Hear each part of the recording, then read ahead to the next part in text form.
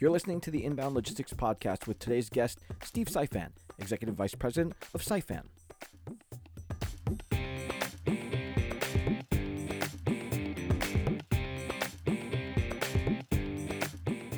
With the COVID-19 pandemic affecting industries worldwide, keeping the supply chain moving has never been more important. At the heart of that supply chain are truckers who pick up, deliver, and drop off their products with receivers all over the country. But with the pandemic's requirements for social distancing, how do truckers keep themselves safe? Steve Sifan, Executive Vice President for Sifan, has a very simple idea that may help keep drivers healthy by keeping them in their trucks as much as possible. Joining me today on the Inbound Logistics Podcast is Executive Vice President of Sifan, Steve Sifan. Steve, thank you so much for joining us on the show today. Well, thank you for allowing me. It's great to have you. By the way, how is everything going with you guys today there? Well, we're doing well. I mean, we've made provisions. We've got about 70% of our force working from home, other than drivers, obviously. And we've got the rest of the team, we believe, prepared, if needed, to be able to work from home. So we follow the guidelines on the social distancing and have food brought in every day on all 5 shifts, so people don't have to exit the building unless they want to or need to. We're very blessed. Excellent. Let's get into Sifan itself. Like I said, Sifan does have an interesting history. Tell us a little bit about the company's beginnings, and then a little bit about yourself, too, and your work in the industry, and where Sifan is today for our audience. Well, I would think our story is probably like 85% of the small business, and we're a small business, at least in my opinion, started. We started in a house trailer back in 1984. My dad had worked at one of the poultry plants, other companies prior, but he saw the opportunity in transportation. And right out of high school, me and my brother joined my dad with a company called Turbo Logistics. And we're blessed to have that company for 23 years, and it grew from a house trailer to probably 300 or 350 people, a couple hundred trucks. We sold that company in 2006. My dad had a double lung transplant, and they didn't know if he was going to make it, and we didn't want it without my dad. So long story short, fast forward, our non-compete ended. We opened back up in 2011 under our last name, and then we were blessed last year to pass our 23rd year at Turbo, because we were able to get a lot of our staff back. Nothing wrong with corporate, nothing wrong with family business. It's 2 different environments, very similar but different in other ways. And we focus on food stuff as well as a lot of the auto industry, which is obviously down right now, so we're feeling that. A lot of exports with the parts in Canada, Mexico, both in and out. But the food stuff we stay true to. My dad said in 1984, we're going to focus on food stuff. When things are good, people eat, and when things are tough, people eat. So may not be buying TVs or whatever, non-essentials, but they're going to eat. We all are. So that's our focus. We do a lot with the 3 different, we'll call them postal divisions between UPS and FedEx and the post office for a small company like us, and they're still pushing. A lot of that is food stuff, but we've been blessed. Yeah. And you mentioned about things being tough. We're definitely in a challenging situation right now with COVID-19, but people in the transportation sector have really risen to the challenge. Now, what do you think makes transportation professionals, from drivers to warehouse staff to supply chain managers, what makes them want to step up and answer that call? Well, in my opinion, it's an example of most all Americans. Even from 9/11, we step up, and we step up when nobody notices, and we step up in storms like this. But our drivers live a very good life, but a very tough life. And when I say ours, I mean America's and across the world. They're on the road a lot, but I feel a sense of pride, I see a sense of pride in our drivers. When I say ours, I mean the country, on being able to provide what is needed, whether it's snowing or ice or thunderstorms or corona or hurricanes. I mean, I think we've all witnessed time and time again that the heroes, which are not just the medical people, they are very much heroes, but the truck drivers that get it there, and they're going into the storm. I mean, we got drivers going into hot spots and they don't hesitate. I mean, they want to be safe, and we've got a lot of protocols in place that we're following and trying to be creative on to make sure they have masks and gloves and the sprays that disinfect their trucks to the best of our ability. But they are, I mean, they're servant leaders, in my opinion. Well, can we get into that a little bit? What are you doing with SIFA and contract drivers to help flatten the curve? Well, more than just flatten the curve, to get rid of it as best we can, is we're recommending, and our shippers and receivers have been very receptive, not across the board because any change is change. It's difficult. But in my opinion, if we can keep the drivers in the truck, now they're going to get out at Walmart or Kroger or wherever they get their grocery supplies from, and they got to take showers. But when they pull into one of our food suppliers or distributors, if we can keep them in the truck, not only does it keep the driver safe, but it keeps everybody in that plant safe from where that driver's been. So traditionally, getting out of the truck, going into shipping or receiving, and well, personal, and want to talk and meet each other.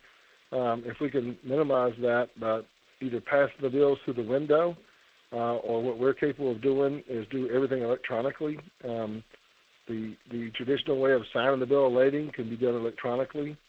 There's lots of things we can do and probably will have to do until and if this passes, not if, when it passes, that minimizes the touch. You know, our drivers go through 10 to 14 states in a week, and they're pulling into a customer in Columbus, Ohio.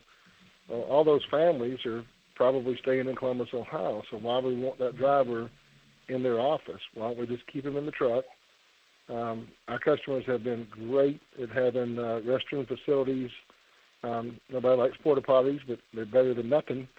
But trying to keep them out of the office and exposing their team and their families, possibly. Let's just be safe. Sure. How is it working out so far with them, with your drivers, I mean? Well, I talked to every one of our drivers, and we don't have a ton of drivers. We're a small company last week.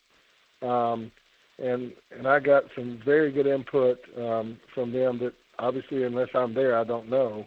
I hear what the sales team is telling me. I hear what our contractors is telling me, but the people on the line, the people at the dock, like you go into stores now, they got the plexiglass up. They're only letting X people in the office at a time, keeping that distance of 6 feet plus.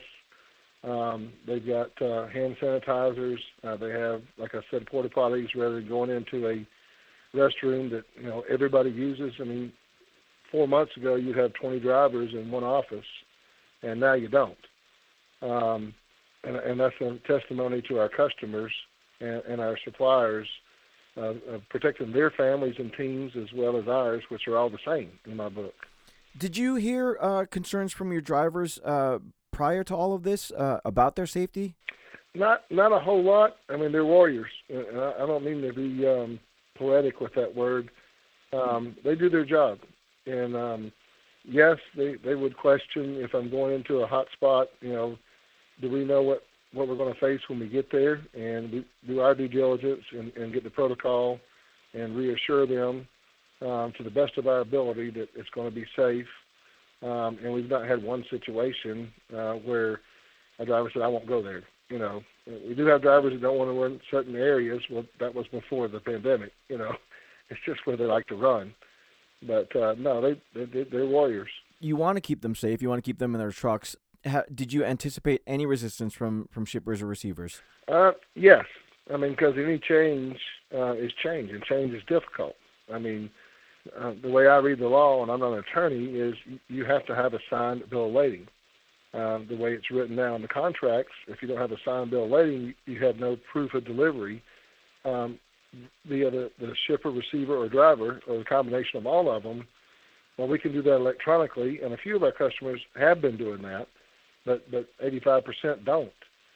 So trying to get over the hurdle of maybe electronic transmission of this load's received, I mean, the driver usually breaks the seal and witness the seal number with the receiver. To me, that's not necessary. We trust our receivers.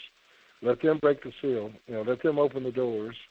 Let the driver back in. I mean, he can witness the seal as he pulls into the guard shack without interaction, or he can get out and interact with the people in the plant, which probably is not a great idea right now. Right.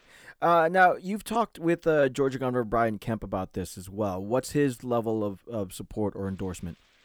You know, I don't know Brian real well, but I've got to know him pretty well over the last year. His plate's full.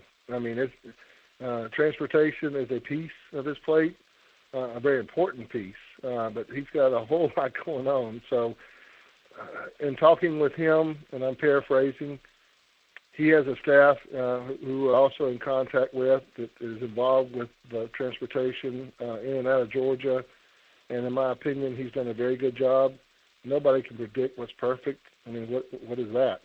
Of trying to protect not just the people in Georgia, but where we're going to. He's open to ideas and suggestions. So, yeah, he's been very responsive in that aspect. And not to be redundant, but on the same principles that we're all being told on how to be safe with social distancing, washing your hands. Every driver we talk to, when we talk to them, we ask them, how do you feel? Do you feel like you got a fever? If you do, let us know, and we got a protocol for that. And, of course, 99.99% of the time, no, I'm fine, and they are fine. But just asking that question and letting them know it's okay if you let us know if there's a problem so we can work through that. Right. What do you think it would take for your initiative to be enacted nationwide? Personally, I think it would take Trump and his administration to enact, again, I'm not an attorney, an initiative that says something like, I'm a high school grad, so take this for the wrong wording probably, that drivers are not allowed out of their truck or are not allowed into shipping or receiving offices, not because they're bad people, they're great people. But why have that cross possible contamination when a company in Columbus, Ohio, or Gainesville, Georgia, our folks are staying in this area, but we got drivers coming in from all over the country. Why we want to expose our families or his or her families to that? We could do it, like I've already said, either through the window, which does have a touch, but it's not multiple touches. Mm-hmm. And guidelines are changing on this whole thing every day, so we're not even sure when it'll start tapering off, right? But do you see this as being a temporary action or something that would continue after the pandemic is over? Well, for safety, I think it should continue. It only makes sense to me to continue it and make it better now. But as technology has shown us, I mean, back in the 80s, everything was done on a handshake over the phone, very little paperwork other than the bill of ladings, and now electronics have taken over where we get, and most companies get their shipments electronically. I believe that we're moving towards and could easily move towards having, not everything, but most things done electronically, even from the driver arriving to pick up or delivery. Once he gives his pickup number or delivery number, they confirm that he's the right driver with the right load. He doesn't have to get out of his truck and sign anything or perform any unloading or get on the dock. Let's use technology that exists today and keep people safe. Also, it'll be more efficient. It'll save time. Looking a little bit wider, what effects have you seen on the industry overall? I said it earlier, but I think we're all essential. I know we're all essential, but when we define the word essential, in my perspective, is food and shelter and a family and faith, more importantly. But everything we consume, we either need or want. So define essential. There'd be an unlimited definition. If you ask 100 people, you'll get a lot of different answers other than food and shelter. But with the major companies and the small companies that supply the major companies, which are huge, that are shut down right now, the ripple effect of this, and I have no crystal ball, nobody does, is probably going to be a year or two down the road, and we're resilient. I mean, in my opinion, this country is very resilient. The people are very resilient. We'll rebound quick, but it's our duty to help each other. The last estimates I heard, roughly 80+% of the supply chain are small companies like us. A lot of the big carriers are very valuable, but they don't show up, nor do we, in the scheme of things, compared to the small businesses. And I think our administration has done a great job, personal experience, in helping to protect the small companies with the new programs they put out with the PPP and so forth. And it's a struggle because it's new and it's huge. 300 million people try to figure that out, how to get that to them. But that can only last so long. We're going to have to pull our britches up and put our boots on and go back to work and figure out the safest way to do that. I'm thankful to be in transportation and be a part of what they call essential, but I think we're all essential. Yeah. Well, we definitely think that your initiative is an admirable one, particularly to take care of, like you said, the heroes that are getting behind the wheel and doing an essential job that helps serve so many. Where can our audience go to find out more about how Sci-Fan is responding to the crisis? Social media obviously is good and maybe not so good sometimes, but we're obviously on social media. We have a website under our name. My email address is steve.siphon@siphoncorp.com. If you go to our website, my cell phone number's on there, my main number's on there. And I don't even pretend to have the answers. I got ideas, but I think the more, and people are already doing it, ideas we can come up with way past the ideas that we've come up with to make it safer through this trial and this tragedy we're in, of the storm. But even after it's over, what do we learn from it? And what can we do better tomorrow in case another one hits to make sure we're as protected as possible to minimize the impact of that one. Steve Siphon, thank you so much for taking some time out to talk. Best of luck to Sci-Fan. Best of luck to you. Stay safe, all right? I'll do it. Remember this, faith over fear. We didn't create that one, but we've adopted it. Faith over fear. Inbound Logistics Magazine is the information leader in supply chain and logistics management. Start your free print and digital subscription today by visiting bit.ly/getil. That's bit.ly/get_IL and stay ahead of the 3PL game.